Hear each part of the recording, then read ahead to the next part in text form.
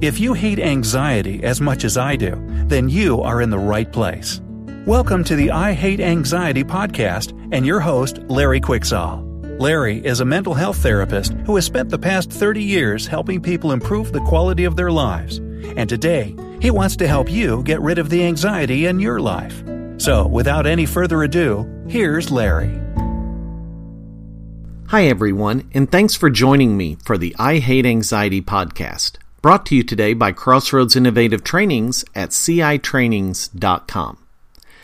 Today I'd like to talk about anxiety and anger. Now, anxiety can come out in a variety of different ways. It can come out as fear or dread, the desire to avoid things because of uncomfortableness, how the physical feelings are. When you look at, and if you listen to other podcasts, the difference between, like whenever I was on the podcast talking about the difference between stress and anxiety, stress is our body and mind's reaction to change, where anxiety ties into the physiological reactions of the sympathetic nervous system driven by adrenaline. Well, when we look at anxiety with the kind that relates to anger, that's a component of it, it's more tied into the physiological reactions than it is the sense of stress. And there's 3 points I want to bring out about this type of pairing up of anxiety and anger. And the first is, anger is considered a secondary emotion to fear. Fear is one of the primary emotions. And a primary one, think of it as like the base level, the bottom rung of a ladder. Anger is a step up. There's a lot of people who make the point that you don't have anger without a base level of fear, which ties into then the concept of anxiety being a part of anger. The anger is how we react to that fear. If we react to a fear where we don't believe we can do anything about it, it's going to happen, it's going to bowl us over, we're going to be overwhelmed, then our reaction may be far from what anger is. But if we believe that we can, that it's a threat, that we can do something about it, and especially if we have had experience either watching other people do it or some previous experience ourselves where we use anger as a way to intimidate or to manipulate our way to get through those kind of situations, then that's where anger is often used or can often be connected with anxiety. So again, the first thing is the anger and anxiety can be a secondary reaction to fear. The second part that often comes along and is not just in the moment of anger, but often is a belief of people whose anxiety comes out as anger, is that the world around them is a threat. That there's very few safe places, that there's very few safe people, even though they may actually be there. They don't perceive it that way. Their interpretation is, everything around me is a hassle.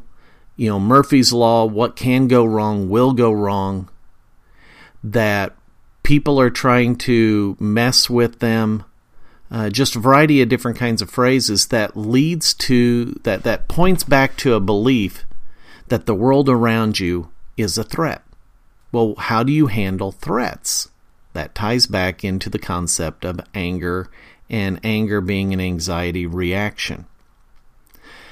The third, and this is what can make it scary for the person afterwards, or scary for the people that experience an anger anxiety reaction, is that because of the activation of the sympathetic nervous system, because you have the adrenaline flowing through the veins, because you have this buildup of, in essence, chemical energy in muscle tissue, there is like a laser focus of all that energy on the perceived threat.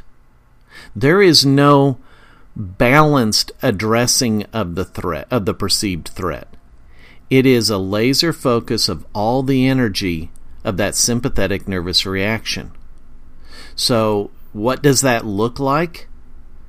It may be, early on you start to see the person getting, as they're getting upset, they're getting very quiet, but you can see in their facial muscles, in their body posturing, things seem to be tensing up because the adrenaline has been released, and it's like they're trying to hold still and hold it back. They're trying to hold back a wall of water that's getting ready to flood out.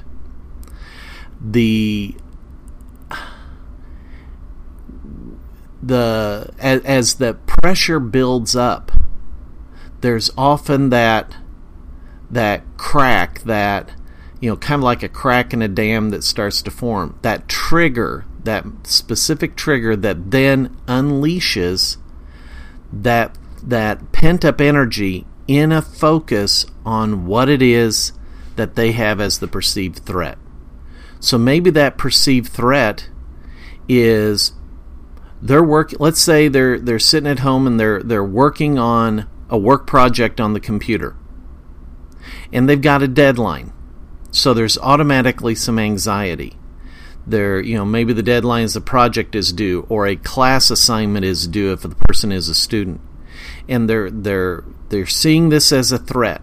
They're trying to get it done, and then all of a sudden the computer acts like a computer and it hangs up, or you get the blue screen of death and it shuts down, or all of a sudden there's a quirk and the program shuts down and you realize you hadn't saved it.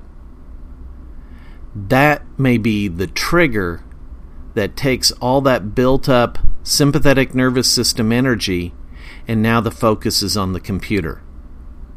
And what happens? Maybe the computer gets thrown across the room. Or if you're using a tablet, it gets flung or it gets smashed. Why? Did they really hate the computer? Probably not. They were frustrated with a situation, but there was all this built up anxiety reaction pressure behind it. Now, I'm not saying this is the reason why all people behave that way. There's a host of different ones, but I'm talking about whenever you've got the anxiety and the anger together, this is kind of how it can take place. Let's say, for example, you've got a teenager that struggles with anxiety, and there's something they're wanting to do. And whether it's a teacher or whether it's a parent or whoever it is telling them no, is putting up a roadblock, then you have all that pent-up sympathetic nervous system energy because of the perception of a threat, and here comes that trigger, and it winds up theing unleashed. There was a veteran that I worked with who had a lot of combat trauma. Actually, there's several that come to mind now as I describe this story. And they're distressed. They're having the symptoms of PTSD. And so a lot of times they may self-medicate by using alcohol. And so they go to a bar, they're sitting there quiet, they're surrounded by a crowd that they perceive as a threat, but they're desperate to try to find something that will calm down their sympathetic nervous system, and they don't know any ways other than the use of a chemical. And then comes a trigger. There's somebody that they perceive as being a threat or challenging them. And the one particular situation I'm thinking of is the person looked across the bar and they saw a drunk who was actually just doing that 1,000-mile stare, lost in their own thoughts and memories, whatever brought them to the bar to get drunk that night. But this particular person saw them, perceived them as a threat because they're trying to stare me down. They're challenging me. All of a sudden now you've got the trigger, you've got all this pent-up energy, you have the laser focus on this individual. He goes over to that side of the bar, the person doesn't even see him walking up to him, and he bashes him in the face, breaking his jaw. that's how that can, how that anger and anxiety can come out. Again, the thought popping into my head right now is kind of like the Marvel comic book character of the Incredible Hulk. It's not quite the sympathetic nervous system because it's a superheroes comic. There has to be something mixed in, with the gamma radiation. But it's basically that idea that Bruce Bannister has pent-up anger, and he's able to control it until something trips that trigger, and then it comes out as a laser focus as the Incredible Hulk. In the Avengers movie, the first Avengers movie, the comment that he makes, just before the big battle scene near the end of the movie, I can't remember the exact words, but it was something to the effect of, that's the key. I'm always angry. And that's where when you see people that have a lot of anxiety and a lot of anger reactions, that perception of the world as a threat coupled with the built up anxiety on a regular basis, that's where that comes out. So if you struggle with anxiety and anger together, this seems to be kind of the steps that take place, and and I'm sure as I'm talking here, you're kind of thinking about it and how that applies to you. The key thing is, in order to have success with the anger and the anxiety, is really going to be kind of a twofold process. One is you got to change how you perceive the world. You got to change how you perceive situations. Are you believing it's a threat out of habit, or is it actually a threat? And if it is a threat, to what extent is it a threat? Because we can talk ourselves into taking a molehill and turning it into a mountain, right? I mean, that's an easy thing we can all do. Is that possibly part of what's going on? Or maybe it was a threat in the past, but it's not really anymore, and now we're just doing it because it's a long-standing habit. So, what's going to be most successful? We have to make those beliefs accurate, not make them bigger or more threatening than what they actually are. They may be similar to another threat, but just because it's similar, does that truly make it a threat? And then the second step is, it's the activation of the parasympathetic nervous system. That's our calming down system. That's our what they call the rest and digest system. And there's various things we can do. One of the simple things is to practice regular deep breathing. There's a few other ones that I'd like to get share with you in a future podcast, or do maybe a seminar workshop where I demonstrate the different ones and we kind of practice it during the webinar. But the parasympathetic counters the sympathetic. It calms you down. And what happens with anxiety is we spend an awful lot of time living with the sympathetic nervous system always on in the background. And we got to get it turned off by putting our focus and our energy on the parasympathetic, getting ourselves calm, not experiencing the adrenaline. I know a lot of you are saying, yeah, I really don't like experiencing the adrenaline. How do I deal with that? Well, keep listening. We'll be having, more and more education through the podcast on that topic. So we are about out of our time. So I want to thank you for tuning in. I hope this has been helpful. If you go out to the Facebook page for the I Hate Anxiety podcast, feel free to leave a comment or a question. I'd love to hear from you and be able to take your thoughts or your questions and turn them into a podcast so I can more directly interact with you.